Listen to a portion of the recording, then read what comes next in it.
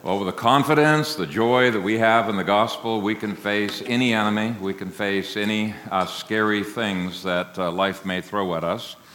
And the passage we're going to read is indeed about a scary demonic beast. Revelation 13, 1 through 10. Now I was standing on the seashore, and I saw a beast of prey coming up out of the sea, having 7 heads and 10 horns, and on his horns 10 diadems, and on his heads blasphemous names. The beast that I saw was similar to a leopard. His feet were like those of a bear, and his mouth was like a lion's mouth.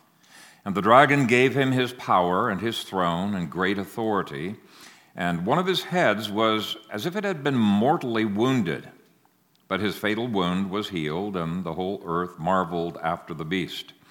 And they did obeisance to the dragon, who had given the authority to the beast, and they did obeisance to the beast, saying, "Who is like the beast, and who is able to make war with him?"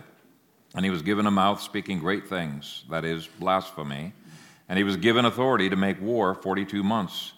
So he opened that mouth of his in blasphemy against God, to blaspheme his name and his tabernacle, those who dwell in heaven.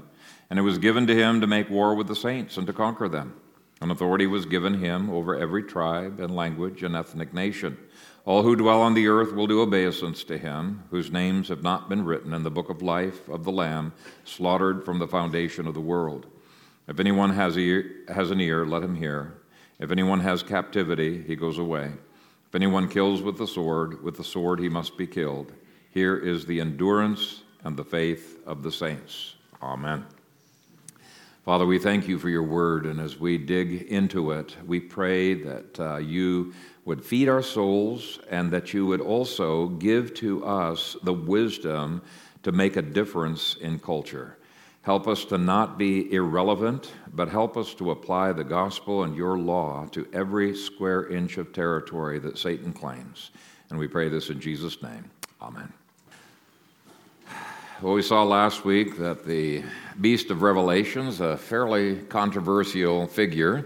There are literally hundreds of different identities that people have given to this fearsome monster. And yet we also saw that even though there is disagreement on the exact identity of the beast, the vast majority of commentaries agree about 2 things. They agree that this has something to do with civil government, and secondly, this civil government is statist through and through.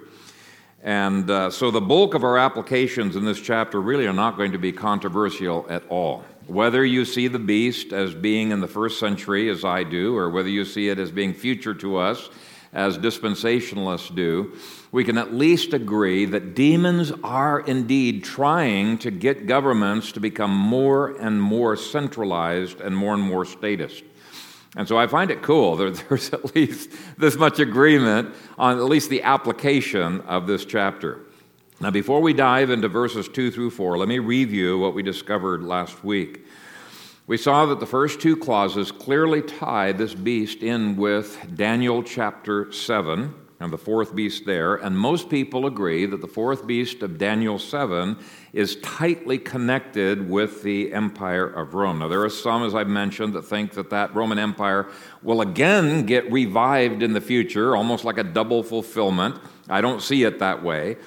But at least even they agree that it at least was partially fulfilled, the 4th beast, in the 1st century, and that these things definitely apply to the 4th beast. And even if we had not looked at Daniel chapter 7, we might have guessed that simply because of where John was standing. He was standing on the Mediterranean seashore, looking where? He was looking toward Rome. And of course, the whole Mediterranean was controlled by Rome, and the beast is coming up from the direction of Rome. So we might have guessed it had something to do with Rome. But we also saw that John had earlier identified the beast in Revelation chapter 11, verse 7, as being a demon that comes up out of the abyss. So which is it? Is it Rome or is it a demon? Well, we saw that the only reason the empire is called the beast is because of the demon who controls the beast, controls the empire, I should say. And the only reason that the emperors Nero and Vespasian and Titus were called the beast is because of the demon who controlled those emperors. But first and foremost, John wants us to realize that this was a demon that came up out of the abyss. We will have many puzzles in the book of Revelation if we do not understand the demonic origin of this beast. And knowing that Rome was controlled by a demon is scary enough. But when you look at the description of this fourth beast that's given in Daniel 7 and Revelation chapter 13, it's so terrifying. You realize you don't want your kids cuddling up to this beast in their homeschooling. A lot of homeschoolers are really savvy about Rome, love Rome and all of the wisdom of Rome in their classical education. But Daniel 7 and Revelation 13 wants us to be so disgusted with the ugliness of this beast, we are not even remotely tempted to nurse at its side or receive of its dainties. Listen to this description of the same beast, the exact same beast that Revelation 13 is describing. This comes from Daniel 7, verse 7. After this I saw in the night visions, and behold, a fourth beast, dreadful and terrible, exceedingly strong. It had huge iron teeth. It was devouring, breaking in pieces, and trampling the residue with its feet. It was different from all the beasts that were before it, and it had 10 horns.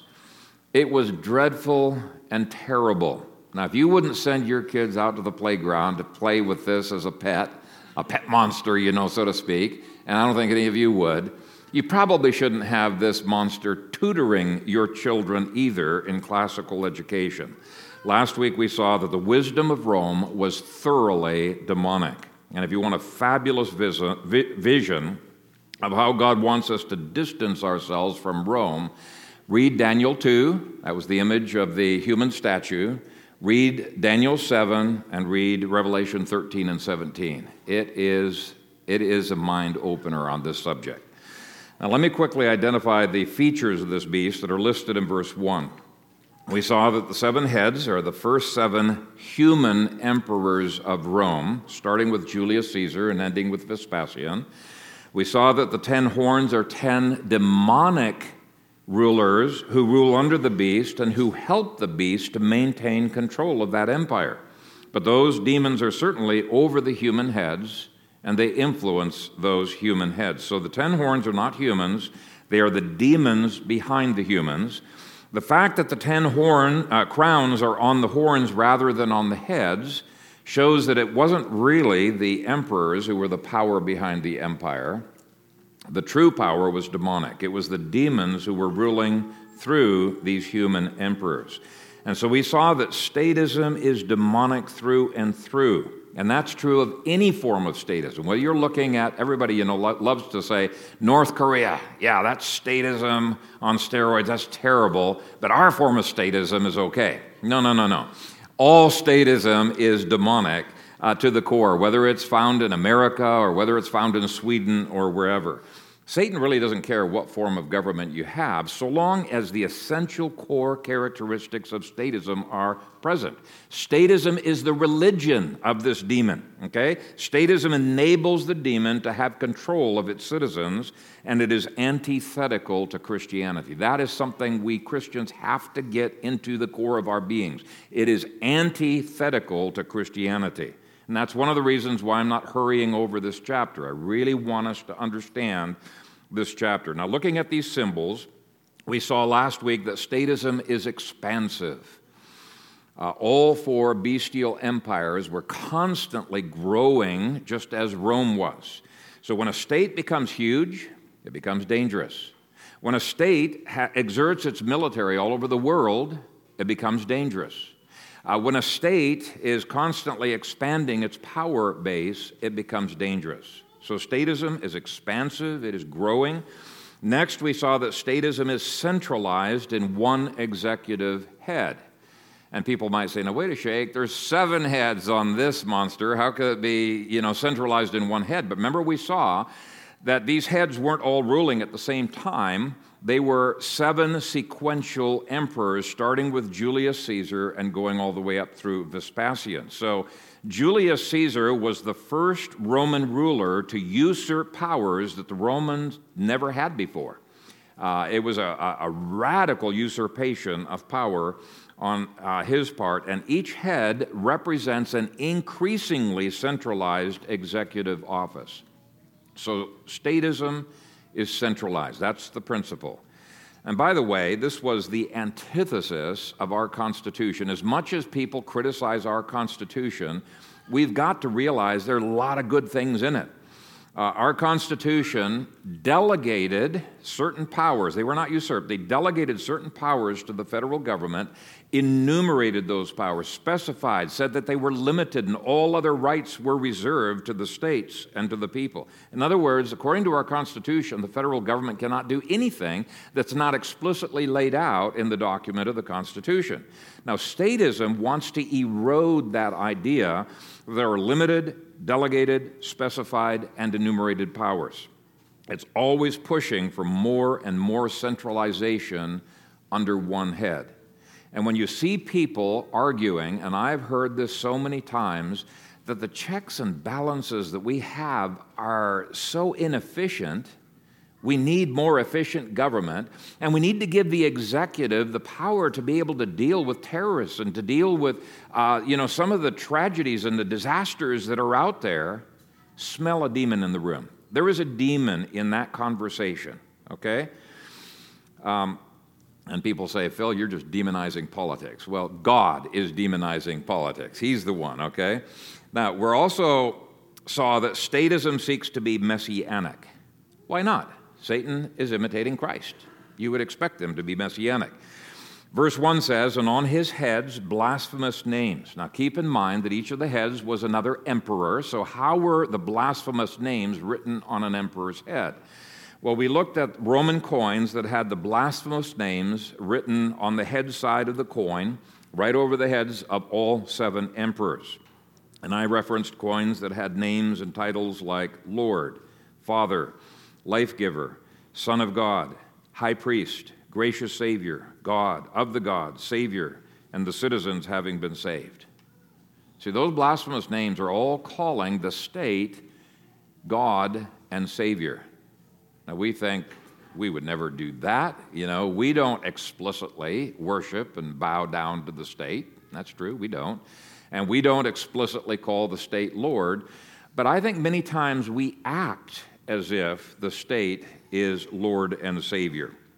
Well, verse 2 continues the description of the 4th beast of Daniel. It says, the beast that I saw was similar to a leopard. His feet were like those of a bear, and his mouth was like a lion's mouth. Now, the 3 beasts that are mentioned there were the 3 previous empires of Daniel chapter 7, with the lion being Babylon, and the bear being Medo-Persia, and the leopard being Greece, or at least the demon behind each of those empires. And Rome had features of the previous 3 empires. It in some ways was similar to the previous 3 empires, and you might say, why? Well, when you study Daniel 7, you look at some of the different scriptures, I believe it's because the demons of the previous 3 empires are somehow allowed to continue with Rome. They're influencing Rome as well. And so Daniel 7 says the 4th beast is much worse than the previous empires were. Why? Because it's much more demonized than the previous empires were. Did the demon himself look a bit like these animals? It's possible. I doubt it very much, but it's possible. But commentators point out that John's use of the Greek word meaning similar to or like in that verse indicates something symbolic is being written here. And so we want to look at the meaning of each of these symbols. First of all, the leopard. Verse 2 says, the beast that I saw was similar to a leopard. Now, since this is a Hebraic book, we've always been going back, as John admonished us to. We're always going back to the Old Testament background, and we saw in Daniel chapter 7 that there were 2 beasts that were likened to a leopard. There was Greece, there was Rome. Rome inherits this characteristic. But let me take a look at what was symbolized with Greece, since Greece was a leopard that had wings and 4 heads. Thomas Robinson represents many when he says that the wings on that leopard spoke of the incredible speed with which Alexander the Great conquered the world. The spots represent the diversity of nations within that empire. The 4 heads represented the 4 parts of that empire ruled by 4 generals, and the leopard's body represents the cruelty and the bloodthirstiness of Greece. Well, this beast here is lacking the wings and the 4 heads, so the only part of Rome that is comparable to Greece was the body of the leopard and its spots. Was Rome a spotted beast? Yes, he was, very much so. Historians say that there was an enormous ethnic variety within the Roman Empire, with every skin color and every language represented, even in the legions that came against Jerusalem. And so Rome was definitely a spotted beast. It was multicultural. And commentators point out that the cruelty and the bloodthirstiness of the leopard are a perfect symbol for Rome as well. Now, animal lovers might get really upset with me at this point and say there is no way that you can accuse leopards of being cruel and bloodthirsty. But I would just challenge you, if you're one of those people who's skeptical about the bloodthirstiness of a leopard, just do a little reading on the web and do a search, for example, under surplus killing. Just that phrase, surplus killing, and you will see that leopards are one of a few different animals that has this tendency to kill way, way, way more than it will eat, sometimes apparently killing just for the fun of killing.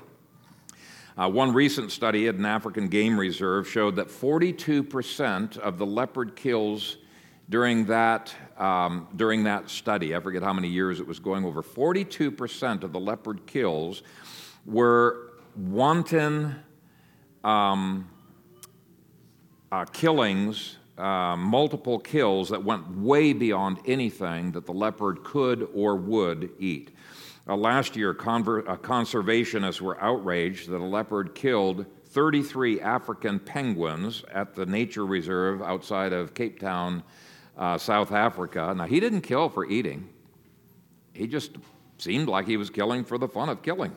And if you've watched leopards play and tease their prey, you will see that there is some cruelty that this animal is displaying in some way. It's one of the effects of the fall that you see on various animals. And what a perfect symbol of Rome. Was Rome cruel? I think almost everybody agrees that Rome was unbelievably cruel. Just look at how they put down the slave rebellions. Wow, was that cruel. Unbelievable. Look at how they treated criminals and crucifixions. Sometimes upwards of 10,000 crosses that people were hanging on. It was one of the most barbarous, torturous forms of cruelty out there. Josephus records that in the war against Israel, there were upwards of 500 Jews that were being crucified every day by the Romans, and it got to a point where it looked like a forest of crosses around the city. Okay? So you can look at things like that. You can look at the cruelty at the circuses and the gladiatorial races. Caligula and Nero were perhaps the most notorious for finding delight in torture, but you can see that in other emperors as well. So Rome was definitely noted for cruelty, but it was also noted for surplus killing or bloodthirstiness. At the very same time that Rome claimed to be the savior, the provider, the protector of people, of the whole world, it was engaged in prolonged, sustained killing of many of the same peoples that it was the savior and the protector of. It was not just war theory. Whether you're looking at their regular wars or their so-called war against terror, it was not just war theory. It was intimidation theory. It was bloodthirstiness. It was surplus killing. 1.8 million people died in Rome's Punic Wars. And you look at that and you wonder, really, was it really necessary to kill off that much of the population? It killed 2 to 8 million Jews between AD 67 and 74, depending on which studies you read. And it is just staggering to read, the Gallic Wars, 1 million. You just start going through the different wars. It is staggering to see the number of people that Rome killed off. And I believe the leopard quality of this demon finds delight in killing large numbers of people. I was rather humored to read a favorable comparison that one scholar gave to America's war against terror and Rome's war against terror. It's not a very favorable comparison. I was amazed that any American would admit to this right this way. But anyway, they listed the rebels of Israel as the terrorists and Rome as the peacekeeper. And then they listed all kinds of other freedom fighters who were terrorists around the empire. And you look at some of their situations, Israel actually had more freedoms than many others. But some of these freedom fighters, they were starving. It was such unbearable conditions. They were simply fighting to cast off enormous tyranny. Yet this writer has the audacity to call them the terrorists and Rome as the peacekeeper. And he says, Rome really is a good model for our war against terror. Now, when you look at the number of deaths that have been inflicted by the so-called terrorists upon Rome, which is really small in number, compared to the number of people Rome killed in retaliation, you can see that the killings are not proportional at all. In fact, it makes you wonder, who's the real terrorist? Was it those freedom fighters, or was it Rome? It really does make you wonder. And it's one way of evaluating whether modern wars have this demonic feature to them. Are the killings proportional? Do they follow just war theory? Most modern conflicts really do not. We start bloody wars where we have never had one American soldier who has died, one American citizen who has died. We start the wars and start the killings. Now, we die later, but the bottom line with the bulk of this image is that Rome did not value life. And this is what the demons of statism produce in almost every country that they influence. The more power they get, the more cruel the leaders become. And more people have been tortured and killed under communism in the last century than in any other previous century. Now, we love to point the finger at the communists because they're notorious, right? Very notorious. But all statists tend to devalue life while pretending to be the defenders of life. It's really hypocritical for America to consider itself to be the champion of life and liberty when our laws have put to death more than 50 million babies through abortion since 1973. Okay? Who is the terrorist? People who kill thousands, or a nation who has killed 50 million babies? And it's even worse worldwide. All one has to do to compare the rhetoric of compassion with reality in virtually every modern nation is just to see how many abortions have taken place. And by the way, that issue of abortion illustrates how this demon is a master at deception. You know, they look at the cruelty of abortion and they call it compassion. Their rhetoric is the rhetoric of compassion, but it really is cruelty. Even Wikipedia estimates that 56 million abortions are performed every year worldwide. So there's a lot more going on around the world than here in America. The picture that John wants us to have of all statism is that this demonic stronghold eventually produces an utter disrespect for life. It is bestial. It is cruel. It is leopard-like. The next symbol is that his feet were like those of a bear. Now, who wants to meet up with a bear? I don't. Most people don't. Its paws can crush. Its claws can just eviscerate. It is a symbol of rule, not by authority, but rule by brute force. Now, you read Plato and Aristotle and their views on civics, and you will see that this demon is at work. It is statism through and through.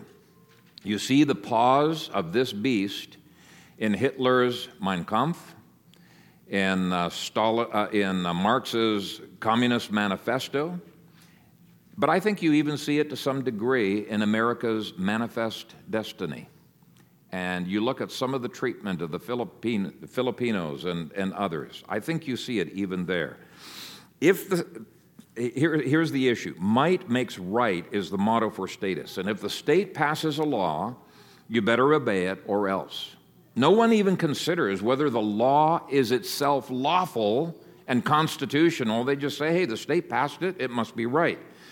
Well, that's not the original American civics, and it's not biblical civics. The next symbol is that of a lion, and his mouth was like a lion's mouth. Daniel 7 describes the mouth of this beast this way. It had huge iron teeth. It was devouring.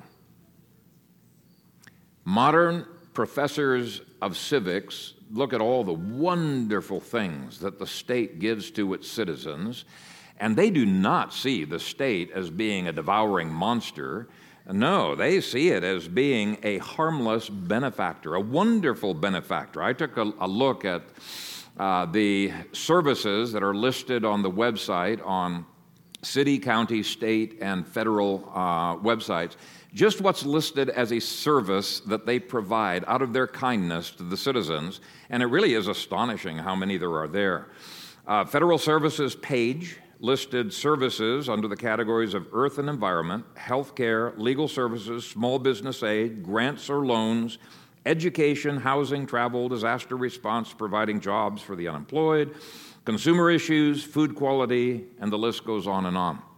Our city and county websites listed services such as county clinics, parks, libraries, education, welfare, transportation, public safety, environmental oversight, housing, licensing, etc. Now, to the uninformed citizen, that looks like anything but a devouring beast. It looks wonderful to them. It looks like a loving mother who cares for her children, who's providing very generously to her children. But we need this image of the devouring lion's mouth burnt into our memories. Federal services are not generous. Okay, every dime that the civil government gives to citizen A, it has to steal from citizen B and C. And if citizens B and C balk at that, and they don't want to pay those services, what happens? The state threatens to harm them. Pay or else. That's not generosity. That is the lion's roar threatening violence. It is evil. It is a devouring mouth. It devours the productivity of citizens B and C. And the political discourse of today obscures that fact with their rhetoric of compassion and of human rights. And it's not really a Democrat or a Republican thing. You know, Josh talks about different tribes that are out there and differences within those tribes, and it obscures the real issues. There are statists of the right and of the left.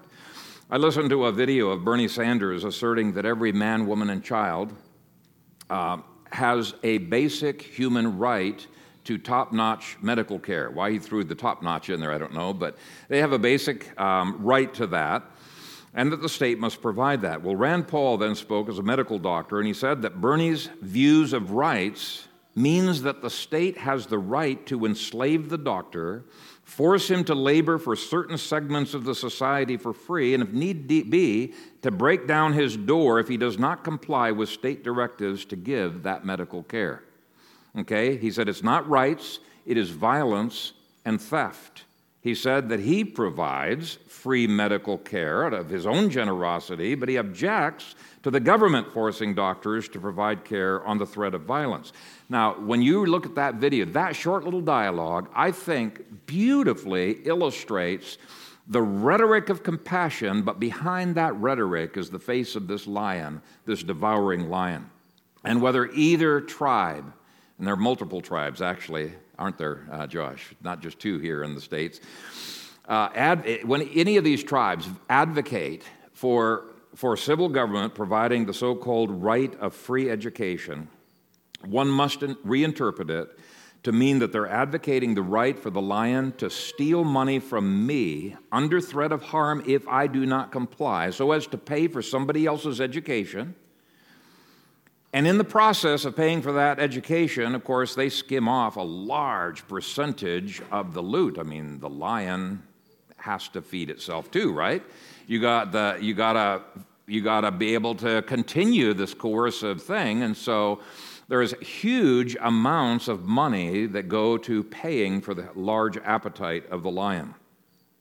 Now, that analysis may seem harsh to you, but what I want to get across to you is this is God's perspective on the welfare programs, the services, all of the wonderful things that Rome provided for its citizens. Rome saw itself as generous, as the answer to man's problems. By the way, the modern welfare state looks to Rome, and they say they are a great model of what we should be. Okay, so they see it as generous. God did not view it as generosity. He viewed it this way. Daniel 7, verse 7. A fourth beast, dreadful, terrible, exceedingly strong.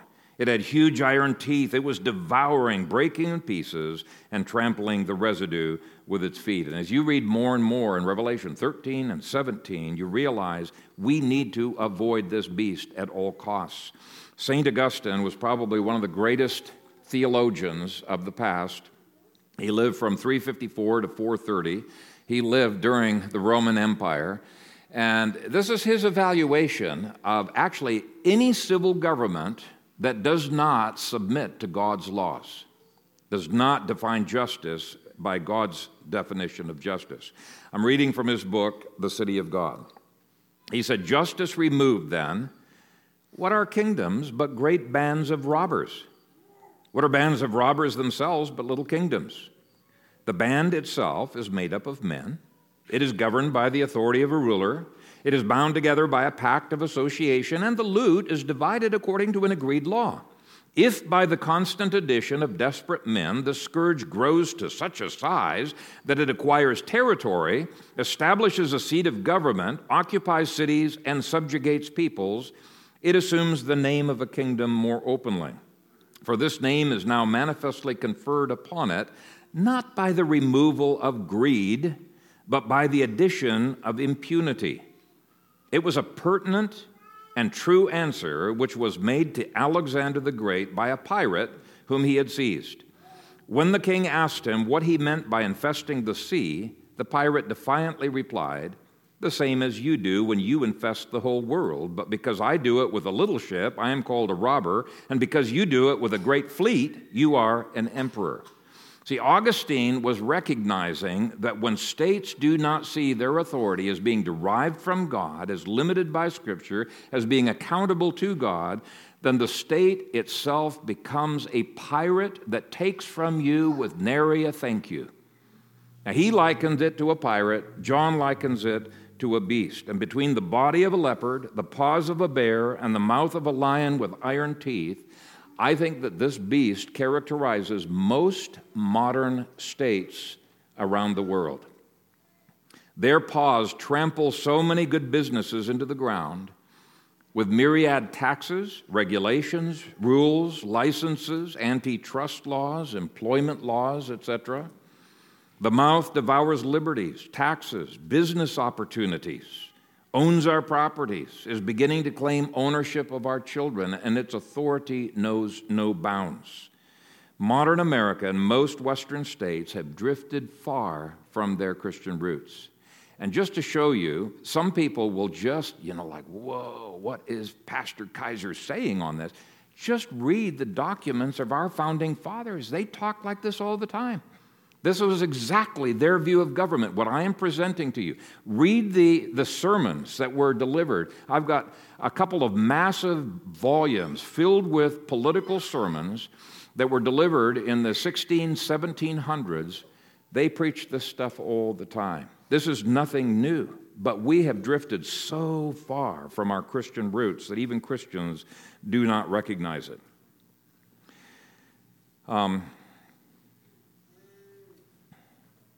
We have the rhetoric of compassion, the rhetoric of limited government, the rhetoric of one nation under God. We still have on our money, in God we trust, but the reality is quite different.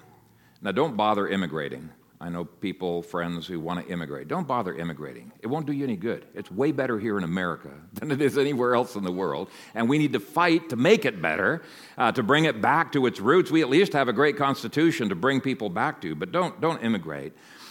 But what we do need to realize is God views this kind of statism not as a nursing mother, but as a devouring beast of prey. Now, this beast has some similarities to the dragon of chapter 12, so some people might be tempted to identify the beast with Satan himself, just a different image of Satan. I don't see how you can possibly do that because verse 2 distinguishes the beast from Satan. It says, "And the dragon gave him his power and his throne and great authority." And note the him there. The dragon gave the demonic beast his power, his throne, and his great authority. Now, it is true that the beast has 7 heads, just like the dragon had 7 heads. He has 10 horns and 10 crowns, the only difference being that with the dragon, it doesn't seem like the crowns are on the horns, they're on the heads themselves. So you do see similarities, but they're distinguished. Sure, they look similar because the dragon is being reflected in the beast's rule because he's reflecting the beast's authority. But it's a unique individual demon who rules a unique empire. Now, one question that might come up is this: what gave Satan the right to give power and a throne and authority to anyone? Didn't Jesus already inherit all authority, 100% of authority in heaven and earth? Yes, he did. But he did so in the same way that Joshua received Canaan when he crossed the Jordan River. And yet Hebrews says, just as Joshua had to possess his possessions, Jesus is systematically taking over the world through the church and through the two-edged sword of Scripture. So Satan and various demons will continue to have some authority over regions until apostles or missionaries or others bind the strong men in those regions and begin plundering that portion of Satan's kingdom. Now, if that's true, the implications are enormous. It means that if we are not willing to Christianize every facet of a society, including civil government, then demons will fill the void. There is no middle ground. Either Christ claims every square inch and applies his law and his authority to it, or demons will squat on every inch and give their authority and bestial laws. This is why I say we have got to apply the whole of the Bible to the whole of life and not be ashamed of it. They're going to try to make you ashamed. Demons will try to make you ashamed of God's law, but Jesus said, if you're ashamed of me and of my words, I'll be ashamed of you. Okay? We've got to promote Christ. Now, the next thing to notice is the stark contrast between Satan's kingdom and Christ's kingdom on the issue of power and authority. Notice the order of what Satan gave. He first gave power, then throne, then great authority. When the only authority that is recognized is that which is wielded because a person has power and is on a throne, you have statism, and it's a usurped authority. The only reason people obey such authority is because it's backed up by a gun, by force, by power, right? They are not inspired to follow such leaders. They're intimidated into following such leaders. Now, godly authority is the exact reverse. It starts with delegated authority that God has explicitly laid out, specified in the Scripture. And because God himself backs up the authority, and because the leaders are passionately seeking to glorify God with that authority, there is a legitimate throne and legitimate power to carry out tasks. It is the power of attraction. People gladly follow a leader who is a servant to the people and a servant to God. They're inspired by such kinds of sacrificial service. They saw the way David, for example, was willing to lay down his life for his people. He wasn't there to serve himself. And what did they do? They were inspired to do the same thing, to lay down their lives for David. This is the kind of power. It's a power of influence, not a power of force. We believe we have no power to do anything that God has not authorized in his word, and God is the one who backs that up with his word. He's the one who gives power. Now we move to some rather interesting history in verse 3. And one of his heads was as if it had been mortally wounded, but his fatal wound was healed, and the whole earth marveled after the beast. Now let's consider the mortal wound, or as the Greek says the wound that killed. I mean, there was a death that happened. Don't say it's a fatal wound, but he didn't die. No, it is a fatal wound. He did die. The Greek is quite clear on that. So this, first of all, shows that statism is not invincible. That's encouraging to me. It's not invincible. It is not omnipotent. With a word, God overthrew the entire kingdom, and he did so in actually a matter of hours or days. So it's an encouragement that if God's people will be faithful, they can indeed see statism reversed. Chapter 17 goes into much more detail on the wounding, the death, the resurrection of the beast. Here he's rather cryptic. Later we're going to discover, for example, that Nero was the sixth head of the beast that was wounded. But right now, I'll just give you a tiny bit of history of how that happened. Nero was becoming increasingly capricious, ugly, vengeful, tyrannical, self-absorbed, and the legions and the Senate were becoming sick of it. They were fed up with it. Finally, after Nero returned from a tour of Greece, where he was just showing off his musical and artistic prowess, and of course, his athletic prowess. You look at pictures of him, I think he was anything but an athlete. But miraculously, he won every race. He won every chariot race. I mean, he just came back glowing with his accomplishments in Greece. And this is what made things snap. So Galba was asked by the legions, he was the governor of Spain, he was asked by the legions to rule instead of Nero. We just cannot put up with this anymore. And Galba said, okay. So he declared himself legate of the Senate and of the Roman people. When the Praetorian Guard heard about that, they're the ones who are protecting Nero, right? They said, oh yeah, we'll go with Galba any day. This guy is such a scumbag. So they went with him. The Senate went with Galba as well. And Nero attempted to flee, but when he discovered that his arrest and execution was imminent, he killed himself with the help of his secretary. He couldn't even do that to himself.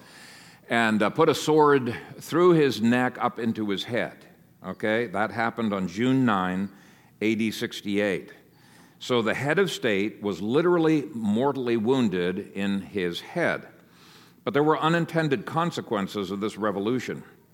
Not all the legions were thrilled with Galba. Some wanted Otho, some wanted Vitellius, and some wanted Vespasian, and some just wanted out. Okay, so with Nero's death, the empire fell apart, and it appeared that the beast demon was bound by God in the pit. And that bit of information we'll get to when we get to chapter 17 and 19. They go into much more detail of what happened between Nero's death and Vespasian fighting his way back into Rome, restoring the empire, declaring himself to be the emperor. But this is briefer, it's more cryptic. It simply says that the beast was healed, the whole earth was amazed that the beast was healed. So here's the question that comes up amongst commentators. What was healed? Okay, the wound is in the head, it's Nero. So is it Nero that is healed, or is it the beast that is healed? In the first 3 centuries of church history, there was a minority view that circulated that Nero was going to get resurrected. And we're going to go through this all over again. And you could sort of see where they would come up with that, because there is some of the passages in Revelation that connect the word beast with Nero. And if Nero's bound in the pit, and then later it says the beast comes back up out of the pit, they say it has to be Nero being resurrected. Now we saw that's not the case. It's the demon who is bound, the demon who comes up, and he stands behind every emperor. But the Greek here in the text is very, very clear. Now, I won't get into the technicalities, but in the Greek, every noun has a gender. It's either masculine, feminine, or neuter. And every article and adjective has to modify the noun by having the same gender. Well, the gender in that second phrase that was dealing with the healing, his fatal wound was healed, does not modify head, it modifies beast. So even though the beast was given a fatal wound in the head in Nero, the beast is healed, not the head. Okay, so that destroys the idea that Nero would be revived. It is the demon beast who is released, and his empire which is restored. and I think the Greek is quite clear on that. Well, if the death of Nero was the deadly wound to the empire, then the healing of the empire did not happen until Vespasian took the throne in AD 69. I'm giving you these dates because they're very critical to understanding the rest of this chapter. Very, very critical. Later in Revelation, we're going to see that the demon beast appears to have been bound during that same period of time, and we'll look at that later. But verse 3 goes on to say, "And the whole earth marveled after the beast." Now, the word for earth is gay. It refers to Israel. Throughout this book, it refers to Israel. Now, it would have been no surprise to see that the Roman Empire would marvel after the beast and worship the beast. But this says it's the land of Israel that marvels after the beast. And verse 4 indicates the same referent there. It must be the land of Israel that worships the beast. How on earth could that be? You understand how the Jews resisted Rome. It just seems inconceivable, unthinkable, that they could do that. Now, some people have tried to explain this simply by saying, well, that's what the Jewish leaders did at the trial of Christ. They said, we have no king but Caesar. But I think there's a lot more to it than that. Let's look at the amazement first. When Nero died, the revolutionaries in Israel gained a great boost. They delighted to hear that Rome had disintegrated into 3 fighting factions and numerous regions were declaring independence. This was their answer to prayer, or so they thought. Okay, in fact, things got so bad that Roman historians say it was an absolute miracle that Vespasian was able to revive the empire, bring it back together again. The pro-Roman forces mourned while the pro-independence forces rejoiced. It didn't look like Rome would be able to sustain this war, and Israel might indeed gain its independence. So things looked positive for the revolutionaries, but when both Vespasian and his son Titus were declared Caesar, and when he actually pulled off the revival of the Roman Empire, the whole land of Israel was amazed. They were not expecting this. And verse 4 goes on to say something that is absolutely staggering. It shows, first of all, that the demon of statism does really long for blind loyalty. But what's amazing is that the demon was able to get the whole land of Israel to bow down to Satan through the occult, to bow down to the beast through state worship. But it just seems so uncharacteristic, and yet it happened. It happened exactly like this. Let me read verse 4. They did obeisance to the dragon who had given the authority to the beast, and they did obeisance to the beast, saying, who is like the beast, and who is able to make war with him? Obeisance means to bow down. One of the things I did not realize in years past was the degree to which the post-war Jewish leadership was willing to wear Caesar's name, declare him Lord and Savior, bow down to his satanic images. In fact, occultism flourished.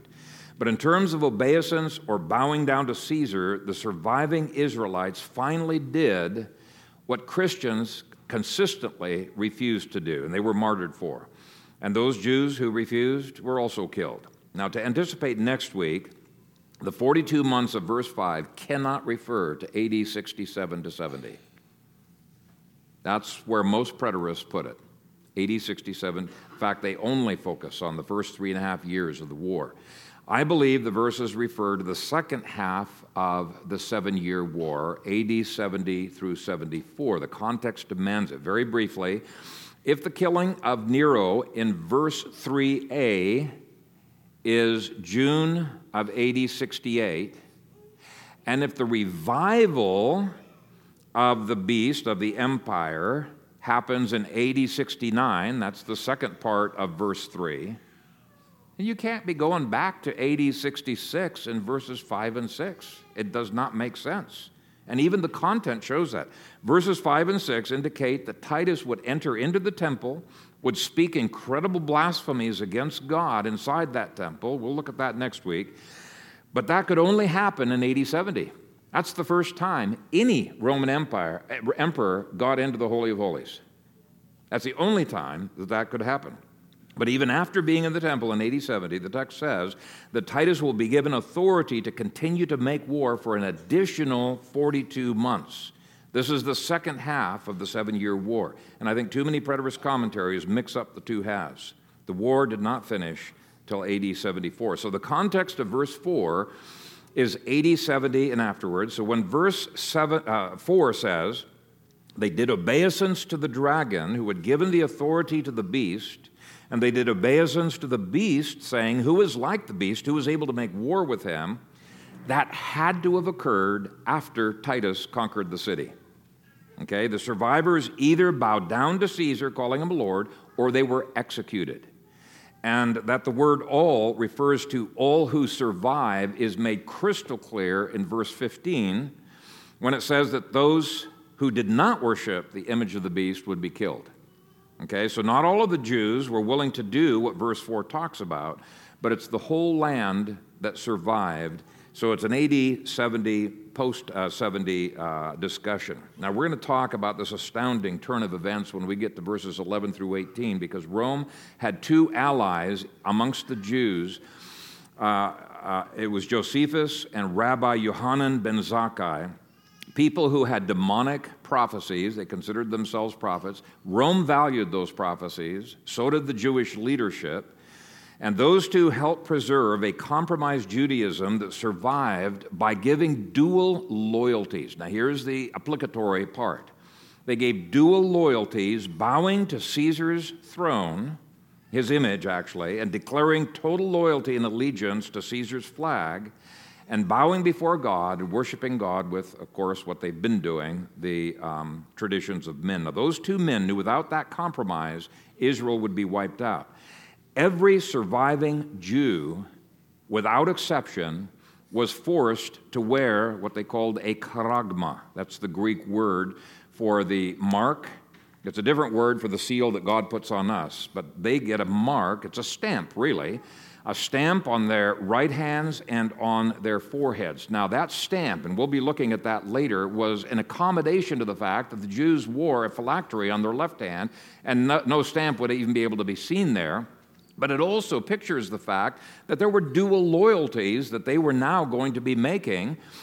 They could bow down and worship Jehovah, with their left hand, and they could bow down and worship Caesar with their right hand. But which hand had the preeminence? It's the right hand that has the preeminence.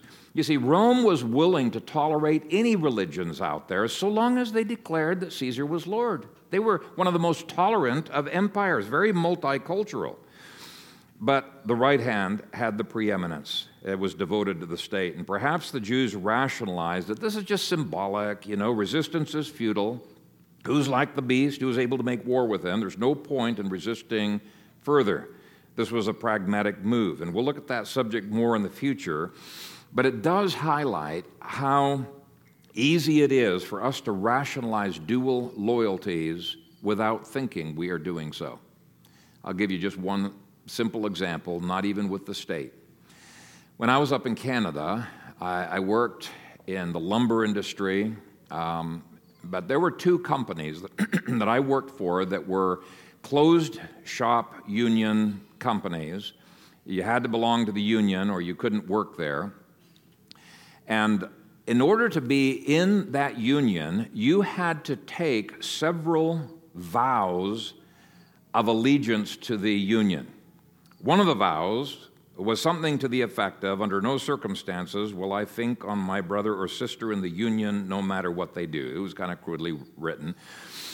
But they could be involved in criminal activity, and you were duty-bound, first and foremost, to cover for them and not to report them. You could never report anything that a brother or sister in the union did. Well, I couldn't sign on to something like that, so I always made excuses for years. Oh, yeah, I've got prayer meeting on that night. I can't come to your union meeting. I always had some good excuse. So they took my money, they took my dues, but they never got my worship. But there were Christians who were willing to do that. And I asked them, how can you compromise your soul with some of these blind loyalty oaths that you are taking? I don't see how you can do it. But if we realize that an offering of a pinch of incense to Caesar is not mere symbolism, and the early Christians did not see it as symbolism. They refused to do it. And the reason they refused to do it is because it really is something that's an offense to God, and not only is it an offense to God, it gives demons legal ground to get into our lives and to neutralize us. If we realize that, we'll take it more seriously. If we realize that bowing before a Shinto shrine and laying down flowers, as presidents and various diplomats have done in Japan, is not mere symbolism, but opens those men up to demonic affliction, we will not agree to do something like that if the head of state asks us to do it. Now, we can't get into all of the different applications, but the bottom line is we must evaluate our actions by more than social mores, politics, and what is visible. There is an invisible world that lusts for our allegiance as well, and we should put it on notice that we are sold out to Jesus 100%. May it be true of each of us. Amen. Father, we thank you for your word. We thank you for the challenge that it gives, the times that it calls us out when we are inconsistent. And I pray that you would help us as a people all across this nation to become more and more consistent with your word, not being ashamed of Christ and any of the words of his Bible, lest he be ashamed of us. May we, Father, be sold out for the crown rights of King Jesus over every square inch of planet Earth. Help us not to have this dualism that is so rife in the Church of Jesus Christ. And I pray, Father, that whatever avenues we can use, whether it's the social media or just conversations with friends, it would be clear that the stand that we take is a stand for a beautiful Savior, and the stand that others take is a stand for a very ugly, scary monster. I pray, Father, that this image would be burned into our memories forever, that we would not forget it. In Jesus' name, amen.